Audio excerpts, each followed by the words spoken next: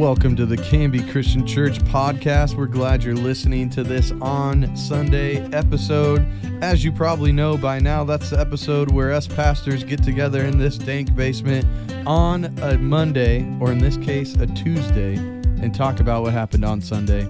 That's why it's called On Sunday. If you want to try to ask us a question, you can do that two ways. You can email office@canbychristian.org, or while you're at church on a Sunday, write it on a connection card, drop it in one of the black boxes. But we're going to get started with this exciting episode on some commendations and some cautions. But before we get to that, I'm Cody. I'm Aaron. And I'm Rob. And Rob, how was your week? It was a challenging one. The wife was away on business. I mentioned it last week on the podcast. She left last Monday morning, and then she came back Friday. And so we're, dealing with that, which is always not fun. But we missed did a her lot mom all week. Yep, did a lot of FaceTiming, which was funny. In fact, she tried to FaceTime me because in Chicago she's 2 hours ahead, so she would FaceTime us around 7 o'clock. And Thursday came around and life group was happening, but she, of course, in the whirlwind of working and being in a different time zone, decided to FaceTime me like at our 7 o'clock, her 9 o'clock, I think it was, because we had done that before the kids go to bed, so they could say their hellos and goodbyes and all that kind of stuff and just connect.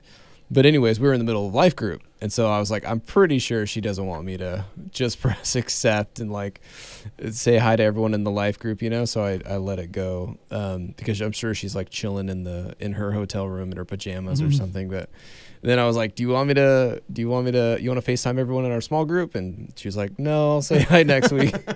So, but anyways, No, thank you. Yeah, it was a little bit of a challenge always when she leaves, and she was bummed. She was feeling like she was gone too long, but she did get a lot of work stuff done, which was cool. And we made it out alive. Although I feel like my daughter is entering the terrible twos early because she's only 19 months, 20 months. She turns 2 in August. So she's almost 2, and she's starting to throw tantrums, and a lot of screeching is happening. The terrible twos. Yeah, the weather was nice, so I always felt like the threes were worse, actually. I agree. Really? The terrible threes. Well, I feel like it lasts a couple years. That she's in this phase where she knows a handful of words, but not enough to like actually communicate what she really wants. Yeah, that's when they get frustrated. It's just a hard. I've only time. ever seen her smile though. Yeah, well, she's like always happy. When she's running around here, she's usually pretty happy, but she has also been teething a bit. She almost has all of her teeth in now. Crazy. Which I guess my son, he didn't get his teeth in for a while, so now his adult teeth are taking a while to come in and stuff like that. But her teeth are like all of her teeth are in. Anyways, all 4 of her canines have been coming through, so that's in addition to being without Mallory was hard, but that was my week. Nice. How about you guys, fun. Aaron? Yeah, main pastor Aaron, how was your week? The main pastor. As I'm eating a crumble cookie. Yeah. What was that we're from? all- You go first. Why don't you go? We're all eating, honestly, one of the better cookies I've ever had. But don't say the name again because they don't sponsor this podcast. If you have a cookie shop in Wilsonville and you think they're really good and you want a shout out, sponsor this podcast. I know Cody wants to try and monetize our podcast. We could monetize it right now. We have enough listeners now. That's funny. And all proceeds would go to the youth ministry. We'll get That's 0.02 cents. I want to monetize it as a youth ministry fundraiser. But we probably end up like, we could find a Christian. I don't know how it works. Yeah, if they just assign us one. But maybe, we could like christiansingles.com or whatever. We could like find the ones. See, but that's find the the problem. ones that match our mission. Is like oh my goodness. Our podcast host would just randomly put some advertiser in the middle of our podcast. In the middle, yeah. And it'd be something. No, you just record horrible. it. I know you record it yourself. Yeah. Oh, you do? Okay. Yeah, I don't know exactly how it works. Yeah, no thanks. We're not No signed thanks. up for it. We're not doing any of that. That's not a part of our mission. Well, one thing that Rob and you both did, we both did. We went to the zoo. Yes. Took our kids. We had a field trip to the zoo, which was did. actually pretty cool. The weather was lame, but It was, I think it somewhat helped us because it wasn't crowded at all, and the animals were out. I mean, it was definitely my best time to the zoo. Yeah. In regard to seeing animals and stuff like that. So you took Owen, I took Olivia, and it was a good time. And then we sure. had 2 other kids. Yeah, 2 other We were crazy chaperoning. Nice kids. Yeah, it was something else for sure. We were like one of, I don't know, or we were 2 of 3 or 4 dads that were able to go. Very few men. Well, Yeah. I mean, it's kind of understandable. For sure. Even in our modern day and age, more women are available during the day than men generally. So it was a good thing for us to be able to participate in. We're lucky. We're blessed to be able to do that. Yeah. No, it was really cool. And it was an interesting week. But anyway, glad to be here. How about you, Cody? Yeah, I mean, I think I had a pretty chill week. I can't remember a whole lot of what happened. I got to have lunch with a couple of older gentlemen from the church, which was really cool. Mm-hmm. They were surprised that I would go to lunch with them, and I was surprised that they would even think to invite me to lunch. So Yeah. I was like, I would totally go to lunch. I'll go to lunch with anybody anytime. If anyone needed to hear that. I would also like lunches if anyone out there wants to go to lunch. Yes. Yeah. Anybody listening, please take these guys to lunch. But that was a lot of fun, and we came back and I got to show them the arborvitae that they had heard about on the podcast the week before. Catch on fire. So that was fun too. Little show and tell time. That's funny. And Riley had her last soccer game. Mm-hmm. So I think that's most of my week right there. Nice. We're getting close to the end of youth group. Only a couple left. So those get kind of busy planning what the last event is going to be and stuff like that.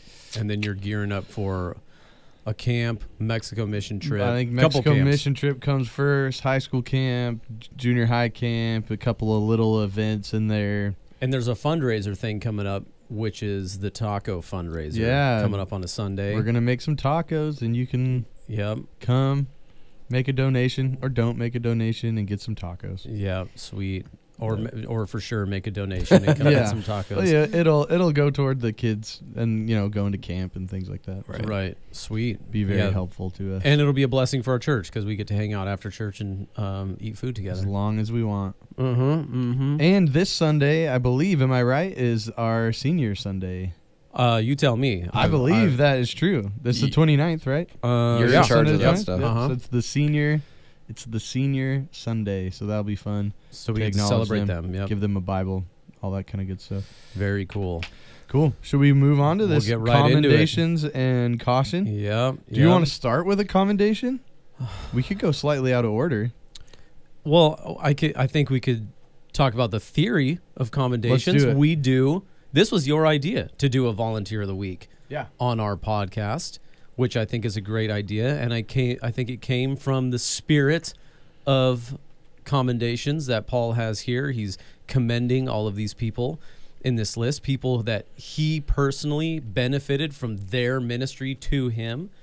And he wants to give a shout out to them as he's writing to them, to this church in Rome that he has yet to visit. And yet he's basically saying passively and somewhat actively, I still know you though, and you know me. I'm Paul. We've done ministry. You know my character and these things. But anyway, he's affirming them and what they have done, and so it is good to commend people. But that's why we do a volunteer of the week, because we want to have that same culture here at our church where we're noticing what others are doing and affirming them and the work that they're doing and praising them. For that. Is that what you were getting at? Yeah, exactly. And the podcast is kind of a silly place to do that. We can have a little fun with it. It'd be pretty awkward on a Sunday morning to be like, we have a volunteer of the week. That seems kind of... Sure. But on the podcast, it's like more fun and silly, but still we get to acknowledge people without it feeling like, you need to earn your place in being celebrated at this church, Yeah. Brandon was very appreciative last week. He should be. I went up to him on Sunday and I was like, we mean it. This was your week. You're the volunteer of the week. He was pumped about it. And we meant it. He helped so much. Yeah. what was interesting to me when I read this, or when I got into the text and thought about these commendations and even the Volunteer of the Week, was a few years ago, I mentioned it in my sermon. I read this book, which I have right here, Practicing Affirmation by Sam Crabtree. It is a Crossway Publishing.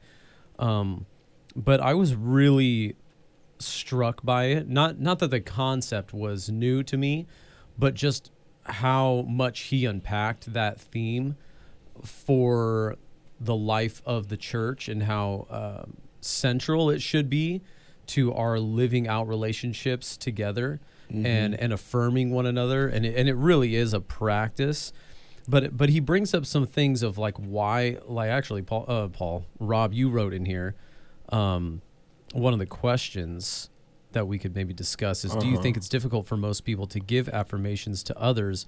Why can that be a challenge for us, and how can we get better at that? And those questions, which are really great questions, are answered in this book, and many others. Like those are probably the first three that just came to your mind. But then there's other questions that I hadn't even thought about in regard to why we don't practice affirmation, why some people practice affirmation but actually are doing it in sinful ways, like they're self-serving ways, right? Or how the need, like to butter you up, to butter you up, yes. Or some people, they pat you on the back for something you did, and you're like, well, why are you praising me for this? Why, so there can be some of that. Yeah. But they want to turn around and get another pat on the back from you. They're like, exactly. Me too. Exactly. They praise. It's their love language, right? They give you the praise, and then they're essentially passively saying, now give me some praise back, So that can be weird. But again, the need for personal affirmation from others, which we all need to be affirmed. I mean, your kids need to be affirmed. As human beings, we need affirmation, but sometimes the need for human affirmation can fall into the realms of sinful desires and things like that. Absolutely. But anyway, he does a really good job in this book unpacking a lot of those questions, creating a biblical case, a gospel case for why we should be affirming one another. Like one of the questions he asked, I brought it up, is, isn't praise of man idolatrous? And he essentially says no, because when we praise the good works that people are doing, knowing that all the good that we're doing is through God, it's a gracious gift, then we can affirm people in a God-honoring way and in a human-honoring way. We're actually praising God when we affirm people and what they're doing. Like he has this good line in here: good affirmations are God-centered, pointing to the image of God in a person. The only commendable attributes in people were given to them. Everything is from God, through God, and to God, so that in all things, including the commendable qualities in people, he might get the glory. And I mean, that's just a great line. Great way to think about it too. Totally. And I think, hopefully, authentically, that is what we're doing. That we are glorifying God by acknowledging the image of God in another person. Yeah. And he also talks about how we're stewards. He has this line: we're stewards of grace. Those who steward well should be commended for it, and God should be praised for giving them the grace of to steward the grace given to them. So anyway, it was a great book, but I do think that unfortunately we assume that kind of like in your marriage, right? Like your spouse does something every day for you. Yesterday, this was so funny. I did a bunch of yard work yesterday. I have weeds everywhere, and I'm like, my back hurts. It's I'm in my bedroom getting ready for bed, and Adeline is in there, and she's coloring, and she doesn't even look at me, but she just says to me, she goes, "Dad, you worked really hard today. I'm proud of you." and I just out of nowhere, unsolicited, like I wasn't looking for that, but geez, it felt so good coming from my almost 7-year-old that she took the moment to commend her dad for the hard work he did. And Dad, you worked really hard today, basically. And what was so funny about it? was she wasn't around me at all. She was bouncing on the trampoline. She was playing with her friends. Like, she wasn't near anything that I was doing. So she wasn't watching me, but yet she was watching me. Yeah, periodically notice what you're noticing, doing. oh, look at Dad. He is focused. He is ripping out those weeds, and he is mowing the lawn. But then, you know, to commend the work, I saw what you did, and I'm proud of you. Like, to come out of her mouth was just like so awesome. You know, it felt really good. And I know she's not trying to butter me up. Well, wow, I take all that back. I have to remember this is Adeline. What she asked for right after. Exactly. Everything she says usually leads to her wanting something from me. Wow. Anyway, no, did she ask for anything immediately after? No, she didn't. So there you go. No, she didn't. But I'm trying to think back to, did she passively do something? It's going to be something big in a few days from now. Exactly. Well, like she knows her birthday's coming up. She's saving them up. No. She's paying it forward, dude. Is what she's doing. That's awesome. Anyway, this was a great book. I do commend it. It was very encouraging to me, and I think as a culture in our church, we do want to have that culture where we're actually noticing what people do, and then, you know, I think this is the spirit of the thank you card, you know? Yeah. People send thank you cards. We just got one this last week from Ray Keene at the Canby Center. He kills it. He's a professional at it. I mean, he sends this very thoughtful, handwritten thank you card for, you know, a meeting that we just had with him, and just affirming us and our partnership and relationships and stuff like that. So anyway, it's really good to do that, especially when it's not cheesy, but when it's real. And it really means a lot, you know. Yeah. I think it goes a long way. But anyway. Yeah, so what hurdles are there? Is it just we're not mindful enough? Are we not thinking that this is an important thing to do? I mean, I'm sure that's a main hurdle. Yeah. That you just don't always take the time to be aware of what's going on around you, or you're not aware of what you've gotten. And so, you know, like you go get a cup of coffee every Sunday and you don't ever think, where'd this coffee come from? You know, like, and that's easy to do. But honestly, I feel like almost a bigger hurdle, at least from my experience with like volunteers and people in the church, it seems like the bigger hurdle is receiving the compliments well is really, really awkward for people. And maybe that's in the back of our minds that like, oh, I don't want to, you know, we're joking around, you know, like the potential at church is like, hey, how's it going? Great. How are you? Good. All right. See you later. See you next Sunday, you know? Yeah. And so I think sometimes we're hesitant just to go like take a conversation deeper, which I think our church is really good at, not staying surface level. But I think that can be a hurdle. Like, now we're not just joking around and talking about the weather. Now I'm getting like serious. And is it going to make this conversation awkward now? Yeah. One of the things we talked about in our life group as we were looking at this text before Sunday is I was saying it could be a cool like homework assignment for you. And I, you know, didn't like check on this. I'm just saying, here's something you could do. Like Paul does, writes down 30-something people who impacted him in this church. You could sit down in your journal and That's a great thing write down the names of the people in our church. And you could give them a letter. Send them a card, Send them a thank you card. Or just go talk to them and relay that information to them. Yeah. So I thought that was kind of an interesting thing we got to in our life group talking about. But yeah, I think it is weird taking compliments, especially, you know, in preaching. You get off, you know, you preach the sermon, you get off the stage, you go and you walk around, and people often will say complimentary things, and it's hard because... Do that? That never happens to me when I'm done. Oh, I'm sure they do. I'm sure they do, Cody. No, I'm just kidding. But it's like, you want to say, oh, praise God, you know, like it's hard because but at the same time... You're talking about receiving or receiving. Yeah. I'm talking about me personally, and this is probably not the, you know, the case of most people, but specifically with regard to preaching, you know, the word.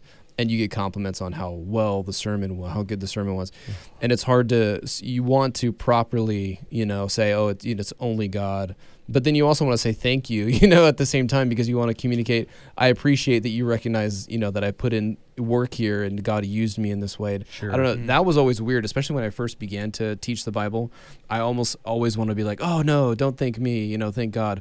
And at some point, that's kind of rude, right, to tell someone that. You know? I think what I've come to, because you get it a lot when you're doing the music.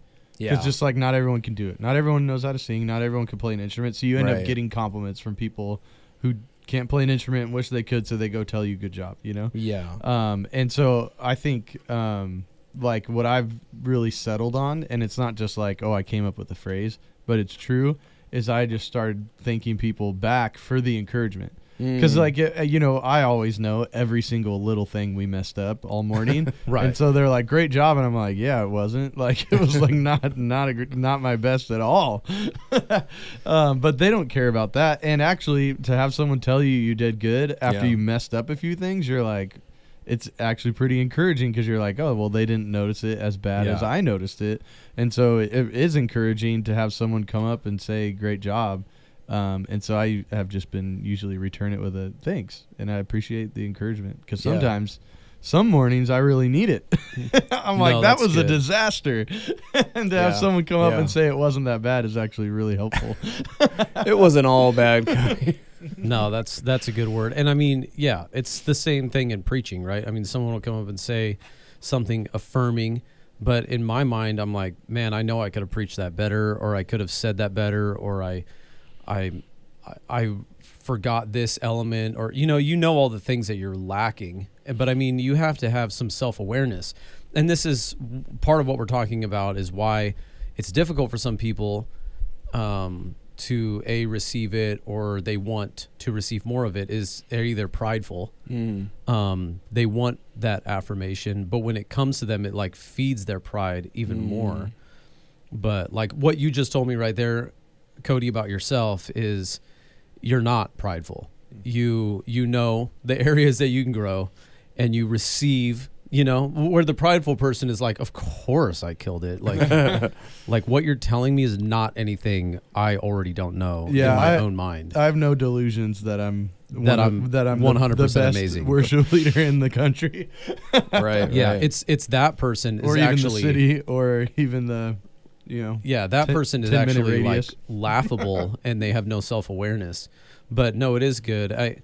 My John Stott, I remember reading this book from him, and he talked about that experience of preaching a sermon, and people would come up, and he said he learned the art of breathing, where he would inhale the praise, the life-giving oxygen, but then he would exhale the stuff that would inflate his head to, obnoxious pride. And so, you take it in, you receive the good parts of it, but you make sure you exhale, because you don't want to like blow your head up. Right, and I think that that's a good sort of like mental metaphor to think through, like people giving, praise and affirmations. Your question though, do you think it's difficult for most people to give affirmations to others? I mean, I do, because I just don't think that people are genuinely looking for the character qualities of God in other people. Does that make sense? Yeah. Like, I just, and for me, excluding people who are like selfish, and they can't praise others because they feel like they're not getting enough praise themselves. Like that's an obvious like just sinful, selfish thing. But I think at a more neutral stance, people struggle to give affirmation to others because they're just not looking for the character qualities of God in other people. And for me, like, I look at the things that people do, and I'm genuinely amazed that people come to church every week. I really am. I mean, I'm just like, as weird as that sounds, I'm like, these people could be doing a lot of other things, and they're coming here, or like volunteering. Right. Like our life group volunteers. I am truly amazed at the commitment that these people have to come every single week and to lead a group in shepherding people through a discussion. Like, I'm genuinely amazed. I'm genuinely amazed people come every week early to set up or to greet people who are walking in. Like, I'm amazed that somebody shows up every week and does a schedule to make coffee for the church, Right. Like, I don't know, it's just amazing to me. So, because there's so many other things that you could be doing with your time, but people are choosing to do these things, and I am just blown away by that. And I think because of that, I'm thrilled by seeing what God is doing in these people, that they're willing to serve in all of these different spaces. And I mean, I find myself often encouraging people, like, thank you so much for doing that. I really appreciate you, blah, blah, blah. Like, I'm just genuinely blown away by what people are doing, because again, I know that they could be doing so many other things, but yet they're choosing to be here and to serve the church. And it's just wonderful. And so I'm super grateful for them. And I just feel like people make a lot of assumptions, like, oh, why you should, and they get legalistic, presumptuous, and then there's no joy in that. And because they are almost guilt tripping people into doing it, versus more like, just, wow, I can't believe you're doing that. That's so amazing. You so know being I mean? mindful of the transformation God's doing in people's hearts and seeing them serve is definitely something we can do. I think another maybe thing is, like we were talking about earlier, because when we get complimented, it is a danger to let it go to your head. I think some of us, like, avoid or don't give as many commendations to people because we're worried that we may inflate their head, like give them make them feel like they're more important than they ought to be, or something like that. Like, that's something in the back of our head. So I probably shouldn't say anything because I don't want to make it seem like I'm a fanboy or whatever, like those weird tendencies. But it's like, we just need to get over that, I guess, to some degree. And also there's a way in which we can do it properly, and there's a way we can do it improperly. So I can't sense any of us doing that like in a cheesy way or in a like disingenuous way or anything like that. It's just like truly recognizing like when somebody's doing like amazing things. I guess my point that I'm making is, like, sometimes we look at people and we think, okay, thanks. Like, as an example, I watched golf. It was a major championship this last week, right? Justin Thomas won the championship. It was an amazing ending. And he's good friends with Tiger Woods. And one of the reporters asked, like, hey, did Tiger like text you? Did he call you? Did he like give you like praise for your victory, And JT responded, was like, yeah, Tiger's always going to like, he's going to rip into me. He's going to tell me I should have made that putt at the end. He's going to say, why did I push why did I shank my shot on that one hole? Like, he's always going to find the thing he didn't do, right? Mm-hmm. Even though he just won this major championship, he did this really commendable thing. He's going to poke fun of him about all the things that he didn't do. Of course, he knows it's coming from an endearing place, right? Like, he has a good relationship with him, but that's the sort of thing where he's going to keep pushing him because he knows that's what will get him more motivated, is the things that he screwed up in. You know what I mean? Yeah. And you need to know that through relationships. My point is like, we can see people. Well, people can be doing amazing things, but we don't see it. All we're doing is seeing all the things that they're not doing right. Right. And we just keep pointing that out to them. And that is not Christian. Mm-hmm. It's unhealthy. It's not godly, where we should be doing the other thing. We should be like, wow, look at this. And we miss out on all the good things that they're doing. So anyway, we've gone on and on about affirmations, but I think it's a good thing for us to talk about in our church, Yeah. Well, yeah, and I thought it was a great one to discuss as a small group. Our small group made it to a similar spot, where I think it was maybe Emily Chesney who brought it up first, but like that she wanted not just to go write it down, but to write to the person, and tell them. And that was a great challenge for each of us, to find someone that has made a significant impact in our lives and go tell them. And so maybe that's a great challenge for people listening today. If you have someone who's done something really extraordinary for you, or even mildly helpful to you, tell them about it and thank them, because that's a great thing to do. And it builds relationships. Rob, you made me think of something, though, and I wasn't going to bring it up, but I think it fit perfectly, because you're talking about people coming up to you, or just coming up to us, after we finish, a sermon or doing worship, and, affirming or whatever. But I had the rare blessing this last week of someone coming up and actually criticizing an area of my sermon. And I say rare blessing because it doesn't come often, because I think most people they may be thinking it, but they won't come up and say it. Yeah, they won't tell you to your face. Right, exactly. They'll just leave the church. They'll tell their wife on the way home. Yeah. Or they'll put it in the comment card. Yeah. That's what happens. But I don't get any of those things. But I had the rare blessing occasion of someone coming up and saying something, and it was kind of cool. Part of it actually was cool for me listening, because this person was clearly listening to what I was saying. Yeah, that was cool. And they misunderstood what I was actually saying, but that's a little bit on me, right? Like I should have communicated a little more clearly in this one little section that I was talking about. And this is a newer person to the church, and so I have to recognize this person doesn't know me and I don't know them. And so, that's the art of communication, is knowing who's in the room, but also knowing who could potentially be in the room and how will this land on someone the way you're saying it. You don't want to unnecessarily offend somebody, but you're never going to do that perfectly. But it was interesting. In the end, I felt like the conversation ended as well as it could have gone.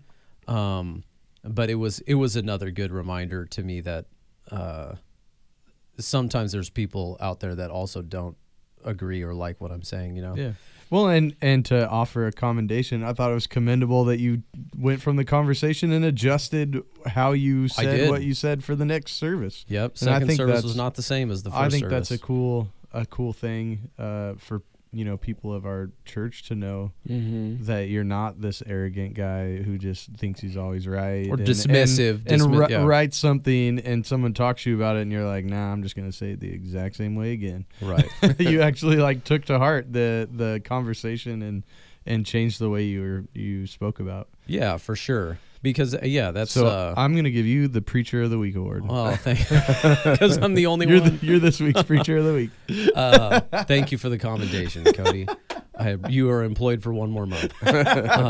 No, I'm just kidding. No, that's for well. And we have people don't know this, but we have a sermon service recap every Monday. Yeah, and we go over the service and we talk about the things that we did well, the things that did not go well, the things that were confusing, and we go over all these things. And it's just a time to humbly, honestly assess how did things go. And so usually that includes the music or the sermon or, transitions or whatever it is, Yeah.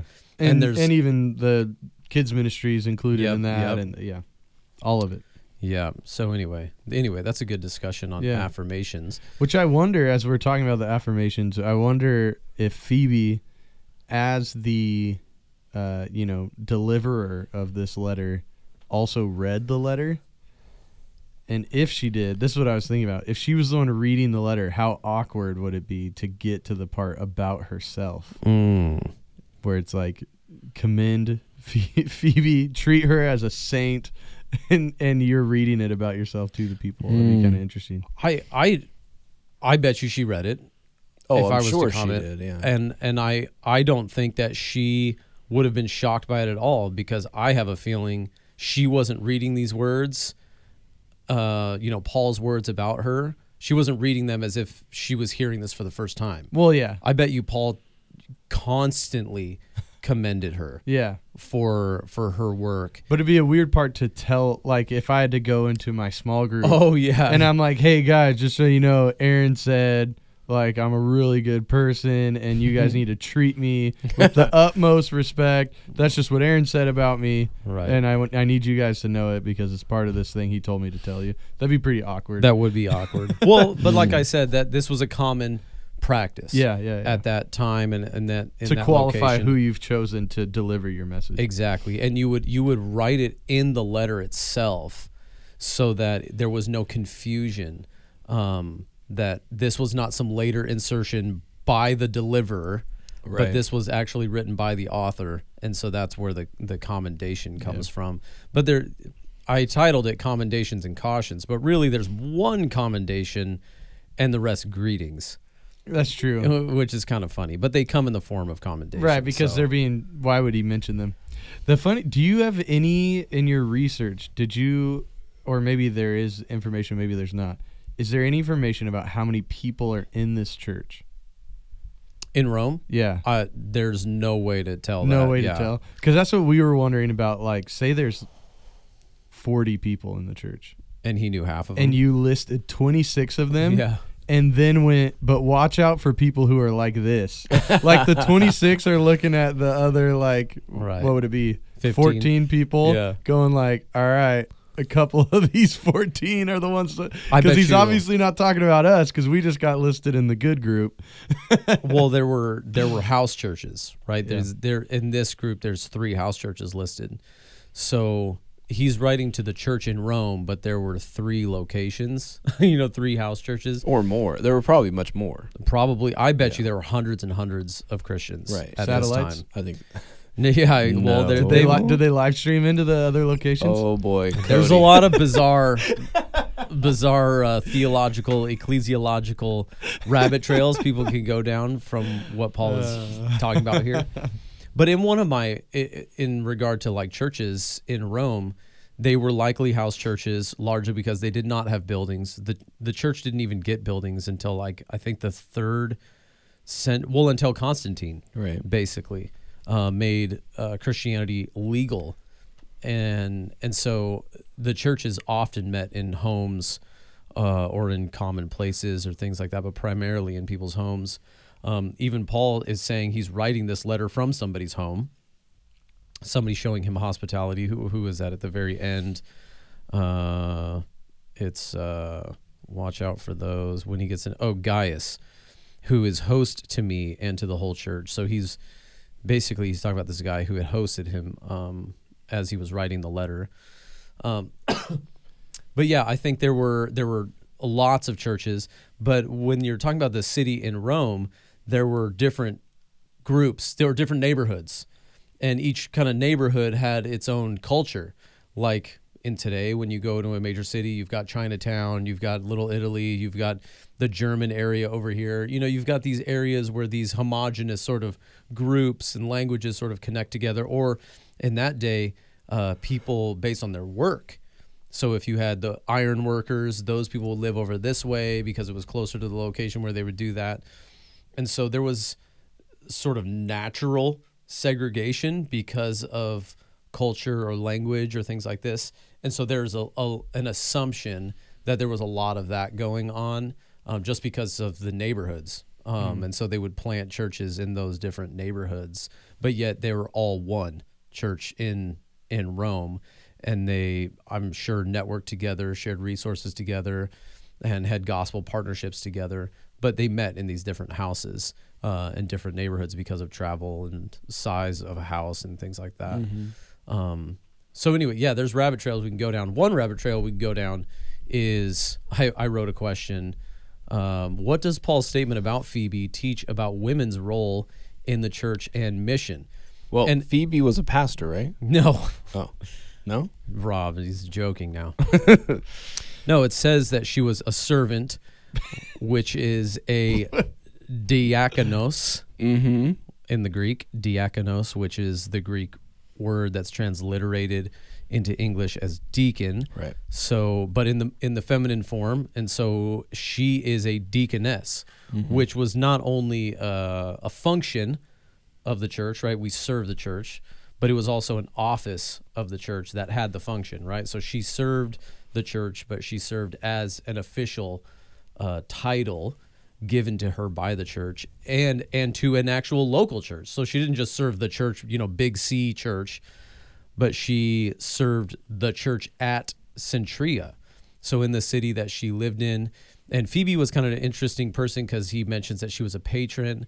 Most historians believe that she was probably a very wealthy woman, and she had means and she had resources and she was very capable, but she served the church and she had an official role at the church of Centria and served really well. Mm-hmm. But this is the like upside down nature of authority in God's kingdom, right? Is we often think of leadership as top down. Theirs was bottom up, right? You're a true leader in the church when you actually serve the church. And that's when you have this like honorable role or worthy of,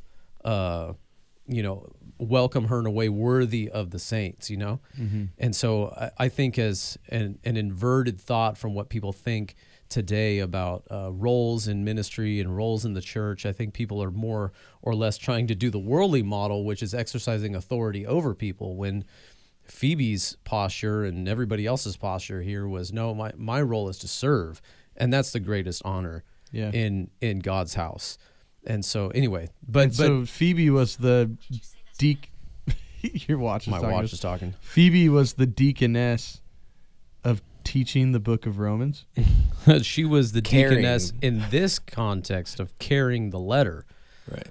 But yeah, this is where this is an interesting thing to bring up here, because people will point to Phoebe as a basis or an argument for affirming women as pastors in the church, like an egalitarian perspective, would read it that way. I do sometimes when I'm making that argument. When you want to. But that's just not in the Bible. Do you I'm going, do you you're going full bore do you think if while she was reading the letter to the Roman church, if people were to ask a clarifying question of one of Paul's statements in it, she would be able to elaborate what he meant? Potentially. Yeah. I mean, do I think that happened realistically? Probably. Yeah. But I don't think that she needed to, because in the earlier context, Paul says, I commend you guys because you are fully competent, able to instruct one another. Yeah. I'm just writing by way of reminder. Right. So his thought would be, I'm not writing anything new to you. You already know everything I'm about to say to you, or I've already written to you. Or have a good enough foundation. Yes, for sure. And they had elders there who would have been able in the church already. I mean, there was already a planting pastor and people who had already planted the churches there. And so people had the word of God, and there were Jews and Gentiles there. There were people who understood. So anyway, I don't think there would have been anything new where they're like, wait a second, I don't understand, But anyway, it's just a good text to point out, because people look at Phoebe and her ministry and say she is a justification for why women should be pastors. And, my and many others' argument would be, I just don't see where you're getting that in the actual text. Because I don't think Phoebe would have considered herself an elder of the church. She would have considered herself a servant, a deaconess of the church at Centria. Absolutely. Why is my watch talking to me? One rule of interpretation is to interpret the more ambiguous passages with the more clear passages. And so you have Timothy. Oh, of course. Paul, speaking to Timothy, who was a pastor, and clarifying exactly how that role functions. Right. And then you have this text, which, has maybe some ambiguous verbiage where you could possibly see that as a possibility, but it's not clear. So you take the clear passage and you use that to help you give clarity to the more ambiguous passages. Right. And that's why it's, we hold the complementarian position that we do. But but I think overall, what you mentioned, this is later in the sermon where you mentioned about the diversity of this list. And there are, people of all shapes and sizes in this list, which is a really wonderful truth that comes out of this whole text of the scripture. And even Priscilla, which is, I think she is commended her with her husband Aquila, or was it the other way around? There's two spellings. In Acts, it's Priscilla. Here, it's Prissa, but it's the same. It's the same person. It's the same people. Yeah, it's like Rob and Robert. Right. Yes. But anyways, so she's a woman, and there's a point in Acts where they take Paul aside and actually help to clarify some things that he was saying. Right. You didn't reference this in your sermon, but I was thinking about it.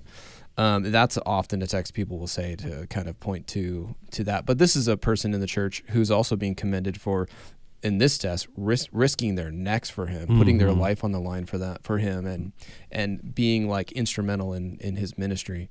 But then go down the line, there's all of these. There's sort of older folks, younger folks, men, women, And I think one of the things we can look at, or principle we can take out of this, which you mentioned, is just that it's not just a bunch of old, dudes that he's giving commendations to as if those are the only people who are important or something. Mm-hmm. Everyone is equally important, and on this list there is a variety of of different people in the church, Phoebe being one of them. And so I think it's important that that's something that comes to light, Mm-hmm. Yeah, I mean, Absolutely. I personally was struck by the relationship that Paul had with this couple, Priscilla and Aquila. Just because I've had plenty of conversations with people like that I trust, and had to have conversations with them, and I've used this phrase: I don't need any more attackers. I need advocates. Yeah. And we all need that, There's plenty of people who are gonna, pardon the expression, talk crap on you. They're gonna say things about you behind your back or whatever. Mm-hmm. Like I had, or maybe even not talk crap, but like sow seeds of doubt. And like I had somebody just recently talking about somebody, and they were like, man, I don't know about this person. Like, I don't know. They just kind of give me a weird vibe, or, they did this thing or whatever. And I'm like, have you taken them to lunch? That's all I said. Yeah. And they're like, well, no. I think you should probably take this person to lunch and just get to know them. Yeah. Because I don't know why you're talking to me about it, number one. If you feel like this person is distant from you or aloof or whatever, like, you should probably just invite them to lunch. Now, if you'd invite them to lunch and they dismiss you, then that's kind of weird, Yeah. But they probably won't. And so why don't you just take them to lunch? And now you've had a few interactions with the person Right. to make your judgment from, not just like from you 10 looked yards at him away across the fellowship Right, hall. exactly. And but in that moment, I could be the pill and be like, what, that person's kind of weird to me too, like I know exactly what you mean, and just kind of feed into it. Yeah. Or I could be like, dude, no, that person is a good person. Or what, I'm getting to know them. My interaction with him was positive. Why don't you get to know him a little bit? Yeah. Or even if you have zero interaction, but now someone's put something in your head that will influence the way you see that person. Yes. From now on. Yep. Even if you would have never come to that conclusion yourself naturally. Yep. Yeah, No, I think it's important for people. I think it's a test of character to see how you stand up for other people. Yeah. And if you feed into those narratives, or you add to it yourself, or when put in a situation where you have the choice to either defend or say nothing, I think it's a test of your character, where you should probably walk away feeling like, I'm not a good friend if I didn't defend this person when I could have done it. Yeah. And I think that, again, Paul had this in this couple, and that's a very rare thing to have, but we all need that. And I think people in ministry especially need that. This goes back to the whole idea of affirming, and why we'd rather have a culture of affirmation than a culture of advocacy. Or I'm using the wrong word. Adversary, right? We don't want to be adversaries toward one another. We want to be advocates of one another. Yeah. And I think that's just a better, more godly culture, gospel-centered culture. And I mean, be willing to like serve somebody by like risking your own reputation for someone else. And I don't know if I feel like I've told this story, but I got put to the test one time with our friend Josh back at my old church. My boss was in the room, and he was talking to me, and my friend Josh was the preaching pastor on the Sunday night service, and he was basically the philosophy of the Sunday night service was, it was an outreach. Like, you needed to do an altar call every Sunday, or you needed to do an appeal basically for people to make a decision to follow Jesus at the end or something like that. And so my boss was sitting there. He was one of the admin pastors, was like, man, I was so discouraged recently. I heard that Josh like doesn't give appeals on Sunday night anymore. And I'm like, I was just so discouraged by that. I heard he doesn't even read out of the Bible. Yeah. And I'm sitting there and it was so bizarre to me because I'm like, you're talking to a guy who goes to that service every single week. Yeah.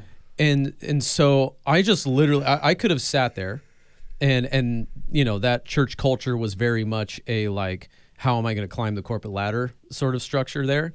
And so I could have very much said nothing and just like, you know what, it's all about me, you know, good that they have a bad impression of my friend Josh, because then that means I can climb the rung one more higher than him. Or I can say something and stand up for my friend Josh, or really forget that. Stand up for truth. Yeah. Like it isn't even about my friend Josh, because replace Josh and put me in it. You know, like this, probably people talk about me this way, things that are utterly untrue. And so I just said it, you know, Jeff, that's not true. That's not true at all. In fact, I'm there every week. This is what he does every week. And I explained it to him what happens. And I literally said, so whoever told you that is a liar. And it's not true. And I had a feeling who said this to him, but I wanted him to know, like, you cannot trust that person who told you that, because this person who is literally there every week and has nothing to gain or lose from this comment is telling you right now that that's not true. And what was so cool, actually, is he thanked me and he changed his mind and said, that is so good to hear. I'm very relieved. Thank you for telling me that. And I was very bothered, but now I believe you. Thank you for telling me that. And it was cool. We walked away, but my friend Josh wasn't there. He wasn't there to defend himself. And boom, he's got a friend who will get his back. And I think that's the kind of things that we should be thinking about doing when we can do that for one another. You know, it's not even just standing up for the person. It's just standing up for the truth. Yeah. And being willing to put yourself out there, and not like, you know, people like to be liked more than they like you. Like, I didn't need to be liked in that moment, you know? Yeah. And it wasn't about me per se. And I'm not trying to tell that story to pat myself on the back. It's just a relevant story of what happened. Right. You know? And I think that's what's cool about Priscilla and Aquila, this couple who have this reputation of sticking their necks out for Paul. But also you see elsewhere in Acts, they're mentioned several times. But I misspoke earlier. They didn't meet with Paul, but rather Apollos. This is in Acts 18, and Apollos begins to speak there in the beginning of his ministry, and he's speaking boldly. And then in Acts 18:26, speaking of Apollos, he began to speak boldly in the synagogue, but when Priscilla and Aquila heard him, they took him aside and explained to him the way of God more accurately. So he was fairly young in his ministry, but even earlier in this text, it says that he was an eloquent man, competent in the scriptures. So it wasn't like he was completely incapable. This couple just had some clarifying help for him, kind of like the comment that you got on Sunday morning, it seems. And what I like about this... No, it wasn't theologically clarifying. Well, anyways, it was more about communication. It was, okay, but it was a comment. So it wasn't what I said, it was how I said it. True, but that was bothersome. This couple... What I like in this text is that they took him aside. It wasn't as if they called him out in public. They took him aside. They instructed him. They gave him some things to think about. Right. Anyways, they didn't throw things at him mid-speech and start a riot.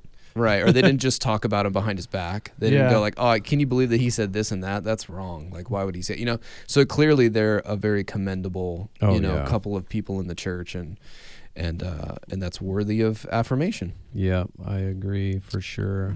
Let's get to the cautions. The cautions, yeah. I mean, we're deep already. We're 52 in. Oh man, we need to get to this. We're 52 in, and we haven't hit any cautions yet. It's probably good that we're that far in, because we can spend a whole hour on just this thing right here. But I think it is. I mean, it is notable. Your main point from that spot is that not everyone in your church is a Christian, and that is like a really important thing for us as Christians to understand, and not to be, like you said, not to be fearful of it, not to be constantly worried about it, but just to acknowledge it and to be cautious. Because if you've been in the church more than like a year, I guarantee you've met someone where you're going, why is that person here? Like, what are they here for?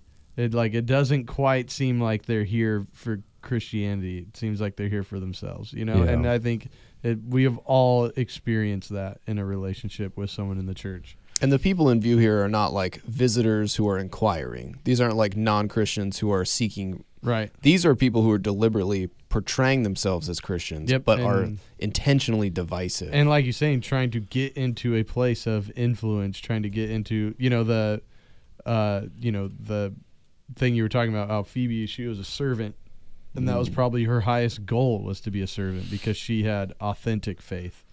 Where we look at it and we go, how much power can I get? Right. How much can I influence people? What decisions do I get to make here? You know? Yeah. Well, the irony that I didn't get to pull out because of the sake of time was, he says here in verse 18, such persons do not serve our Lord Christ, but their own appetites, by smooth talk and flattery. So we're just coming off like commendations, right? And all these like, but there's nothing flattery about what Paul is saying, right? He is in relationship with these people. Like, he has made sacrifices for them. They have made sacrifices for him. He's commending their good work, but there's no flattery there.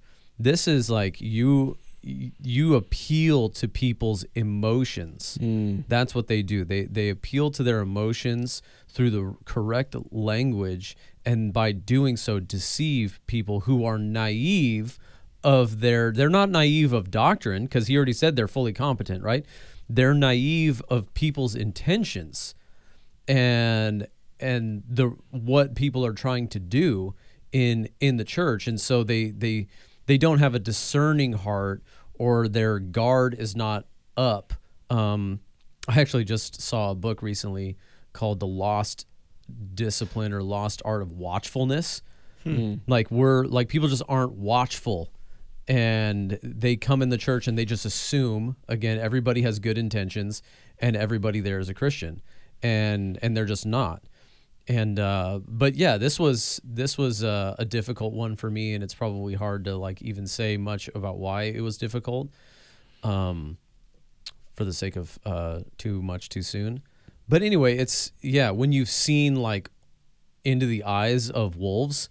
Like, when I moved to Oregon, I didn't know that there were wolves in Oregon, like literally in the forest. I also did not know until I moved here that there were actual like wolves in the church, you know? Yeah. Sorry. And it's really weird.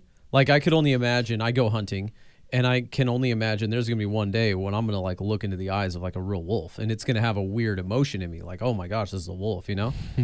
But like, it's a really weird feeling when you're in the church and you look into the eyes like of a wolf, and you're like, my, sir, what mighty big teeth you have. What a mighty big tail you have. Where is that coming from? It's extremely scary. Like, when you feel like this is literally satanic, what I'm actually looking at right here in front of me. And I've never seen a demon, I've never seen some spiritual darkness, I've never seen those kinds of things that people talk about, but I have seen in the eyes of that, and I'll tell you, it's stinking scary. And the look is this: I kind of want to eat you.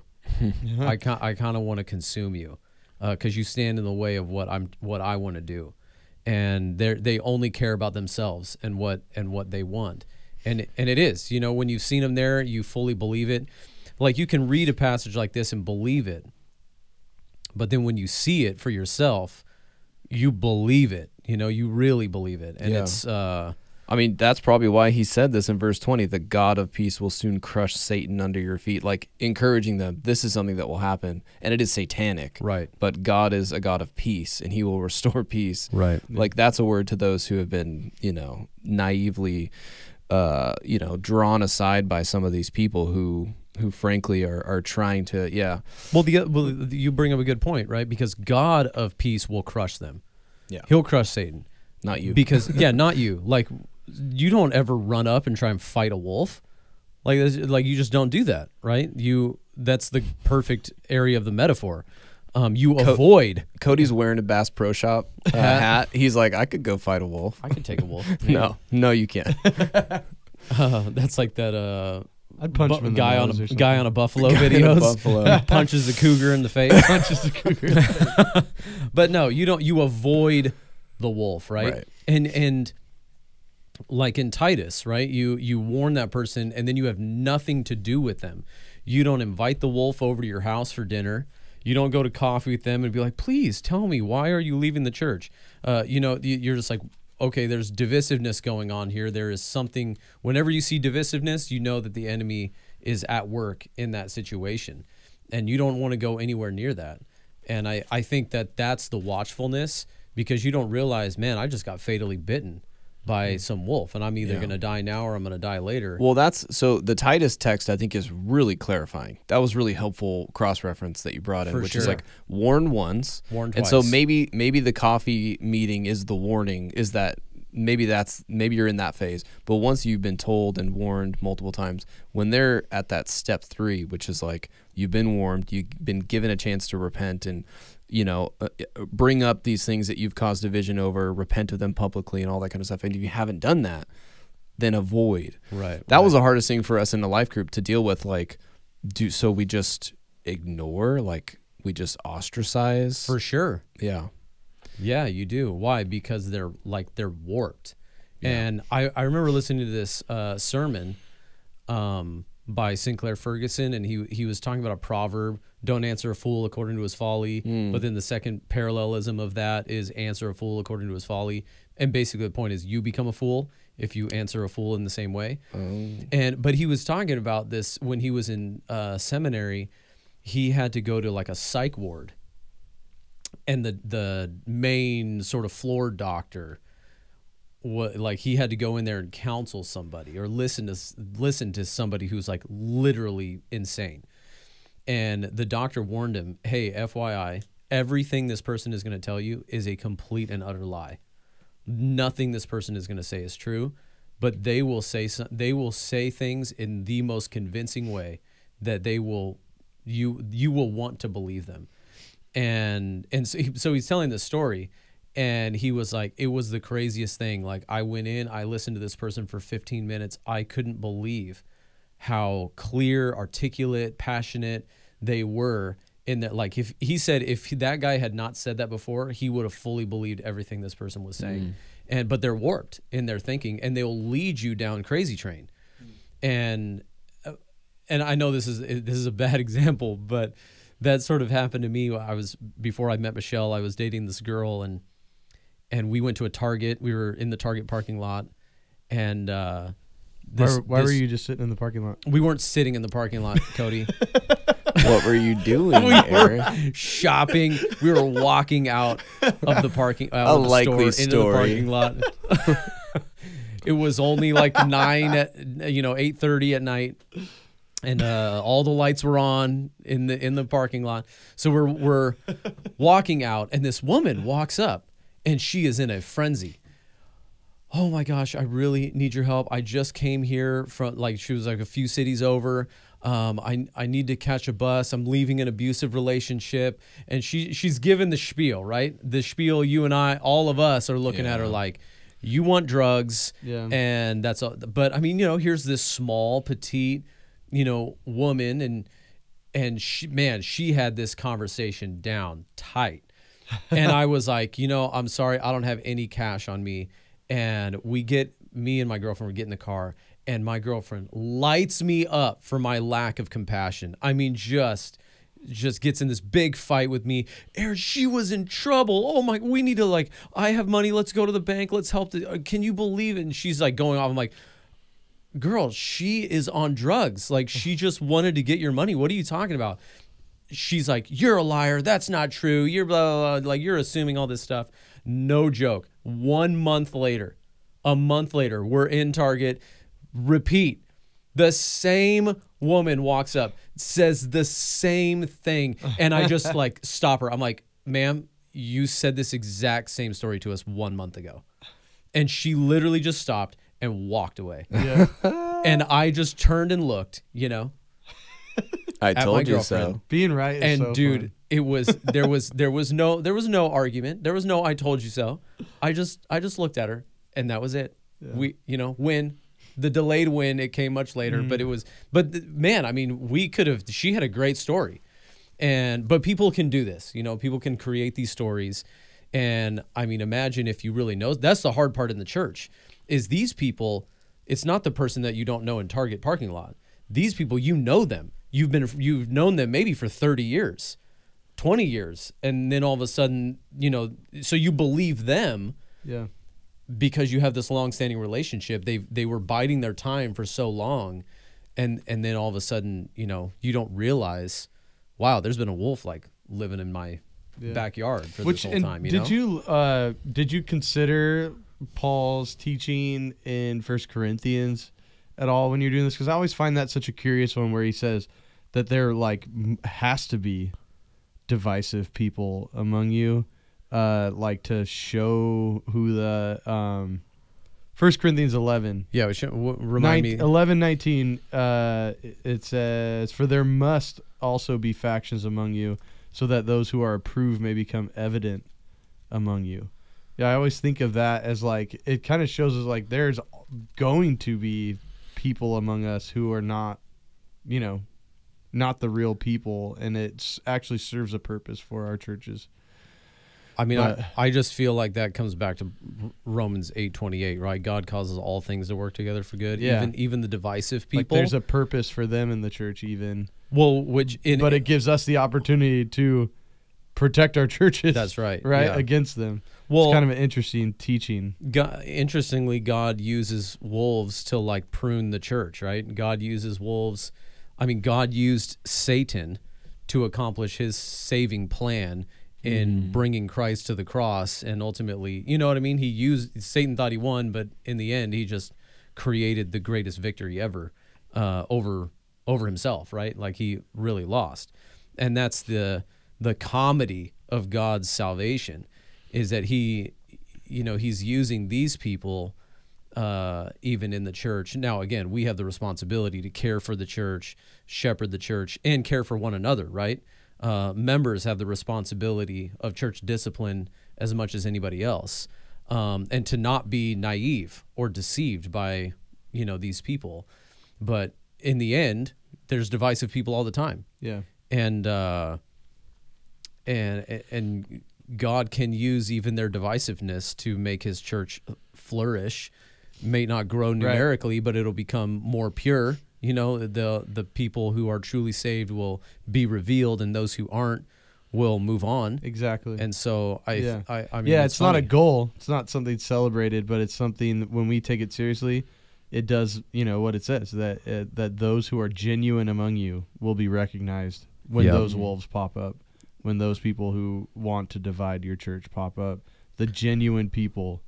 And I think that's a great point. We've seen that, right? We have, right? 100%. You talked about the times when, when it's most likely, when things are going well, when there's, a transition and it feels like I might be able to take power, and that happens, and then you see okay, that person's genuine.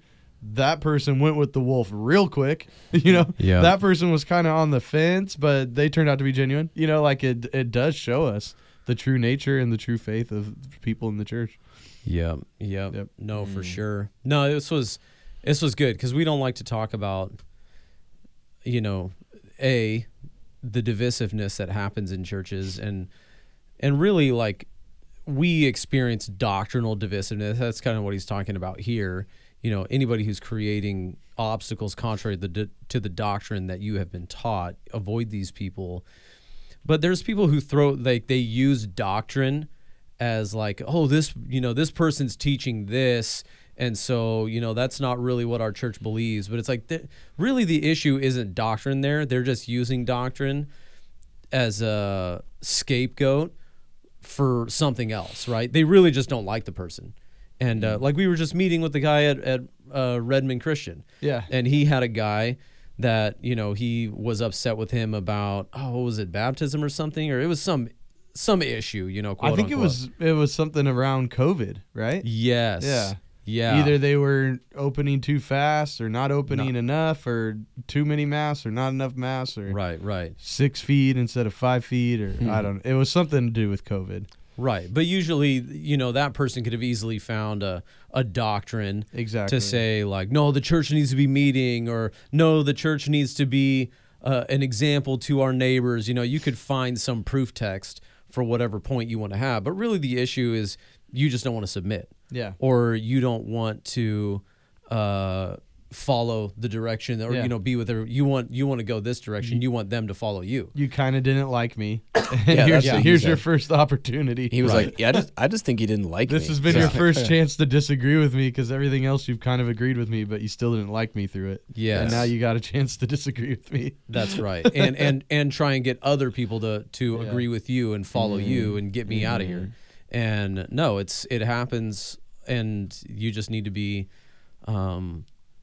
wise and discerning and decisive when those kinds of things happen. But I mean, I think more than that, what's the best way to deal with a wolf? Teach your people good doctrine. Teach good doctrine, good theology, have great relationships to the best of your ability with your congregation. Because then when somebody comes up and says, man, can you believe so-and-so, then they'll be like, no, knock it off. Like, we're not going to talk like that about that person or about anybody in the church. I thought you were going to say tame it and keep it as a pet, but tame the wolf. Yeah. Oh, yeah. But what happens to people who do that? They get bit, dude. One of my favorite blogs actually on this subject was a Gospel Coalition blog, and you could look it up. It's called The Wounded Wolf. Whoa. And they were talking about how a lot of wolves today are like, they sort of mask themselves as these like wounded individuals, and so they're either like public speakers or they're just people in your church, right? I'm so hurt, like love me, this and that, but like hurt people, and they kind of come in under this like, I really need help, or the church hurt me, when reality they're like they hurt people. Now I'm not saying that they maybe weren't hurt, they were. But it's a thing to be discerning on, that some people get under that mask, that I guess idea that they're the ones that need help, and then once you're in the cage with them, you get chewed up, And but anyway, it was a great blog called the Wounded Wolf. It was a Gospel Coalition blog. I'm sure it's still there. It's called Beware of Broken Beware Wolves. of Broken Wolves. Yeah, Broken Wolves. Thank you for looking that up. This is a good one. And then at the end of this passage that we were in, he does a commendation sandwich. Yeah. Right? He goes back to the commendations, and I thought that was a cool. You brought it back to your initial main point, that it's the relationships that matter. Relationships are the point. And so maybe we can do the commendation sandwich also and transition right here. Sure. Yeah. Volunteer of the week. Our volunteer of the week this week is Gordon Christensen. Boom. You may or may not know Gordon, because Gordon is often stuck as far back in the church as you can possibly get. And up high. And up high, behind the soundboard, behind the live streaming computer, behind the cameras, behind all of it. Gordon's there almost every week. We actually have another volunteer that helps now too. But Gordon's there pretty much every week. And as we were talking before, we're thinking about this list of commendations that Paul did. Gordon's someone who would stick his neck out for us. Gordon's someone who like showed up when things were hard. Through COVID, he said, let's roll with recording things. Let's figure out all of it. He's just someone who will show up again and again and again, and on holidays, and he'll be there. And he's been doing that. I don't even know how long, because longer than I've been around. Yeah. Well, longer than you've been around. He's been coming here since he was a kid. Yeah. I believe his dad was an elder here, if I remember right. Yeah, that's why every once in a while you'll hear an older person call him Gordy. Yeah, which he totally loathes. Does he? I don't know. I've never tried to call him Gordy. It's kind of like we grow up under that guy. Like, oh, he's still that little kid. It's like, dude, I'm 50 years old now. Like, I don't know if Gordon's 50, but it's just he's not a 5-year-old anymore. Right. But no, I appreciate Gordon a ton and all that he does, and you're totally right. I mean, when things got really weird here during COVID, weird and hard, he thought he got inventive Yeah. And innovative and excited even, so we wouldn't have gotten through that the way we did without him. And so we commend him tremendously for that, for sure. And really, Gordon is one of those sacrificial volunteers, because Gordon doesn't work some normal 9 to 5 where he knows exactly. He's doing freelance work for 4 or 5 different places, schedules all over the place, and still he finds a way to make this a priority. And so we really, really appreciate him. So when you see Gordon, tell him he's a volunteer of the week. Tell him you appreciate him. Tell him thank you for all the hard work he does. Yep. Tell him it's not too loud. Tell him it's too quiet to crank it up. Yes, for sure. Do not come up and criticize the sound that he's doing. That is not his job. His job is to do what we want him to do, not what some others want him to do. That's right. Good word to put in there at the end. It's time for Bible trivia right now. All right, so now that we're finally at Romans 16, the last chapter of Romans, I'm going all the way back to the first chapter. Okay, great. See how well you guys remember it. I'm not looking at it this time. So Romans 1:16, for I'm not ashamed of the gospel. Why? For it's the power of God unto salvation for all who believe. Exactly. To and the then to the Jew and the Greek. Yep, exactly. And then it says, for in it the righteousness of God is revealed from faith for faith, as it is written, the righteous shall live by faith. Where was that written? Well, it was in Genesis. The righteous shall live by faith.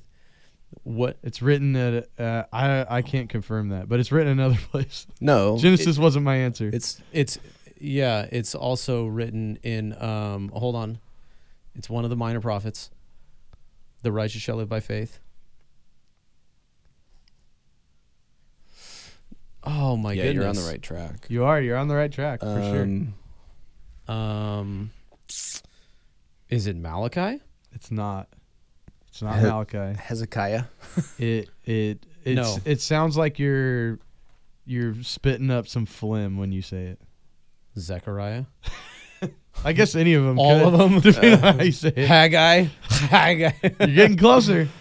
Oh man, I don't know, but the righteous shall live by faith. That's true. It's not from Genesis. Malachi. It would. That Hosea? was where Hosea. he believed God and was counted him as righteousness. That's Abraham, which is later in chapter 5. I'm so confused. Yep, I was confused by my reference. The righteous shall live by faith. Is it? It's not Ezekiel, is it? What is it? Just tell us. It is Habakkuk. Habakkuk. That was a great one. We need to study the Habakkuk. minor prophets more. No, that's great. Probably at the time. That's why I went all the way back. If I had done it that day, you would have just probably read Habakkuk while preparing your sermon. So I wanted to go way back. No, that was a good one. We went Habakkuk. to the way, way back. It's Habakkuk 2:4. Or is it Habakkuk? How do you say it? I've always said Habakkuk. I say Habakkuk. I said Habakkuk. Sounds like you're hawking something up. Habakkuk. Oh my gosh, that was a lot of fun to listen to, I'm sure.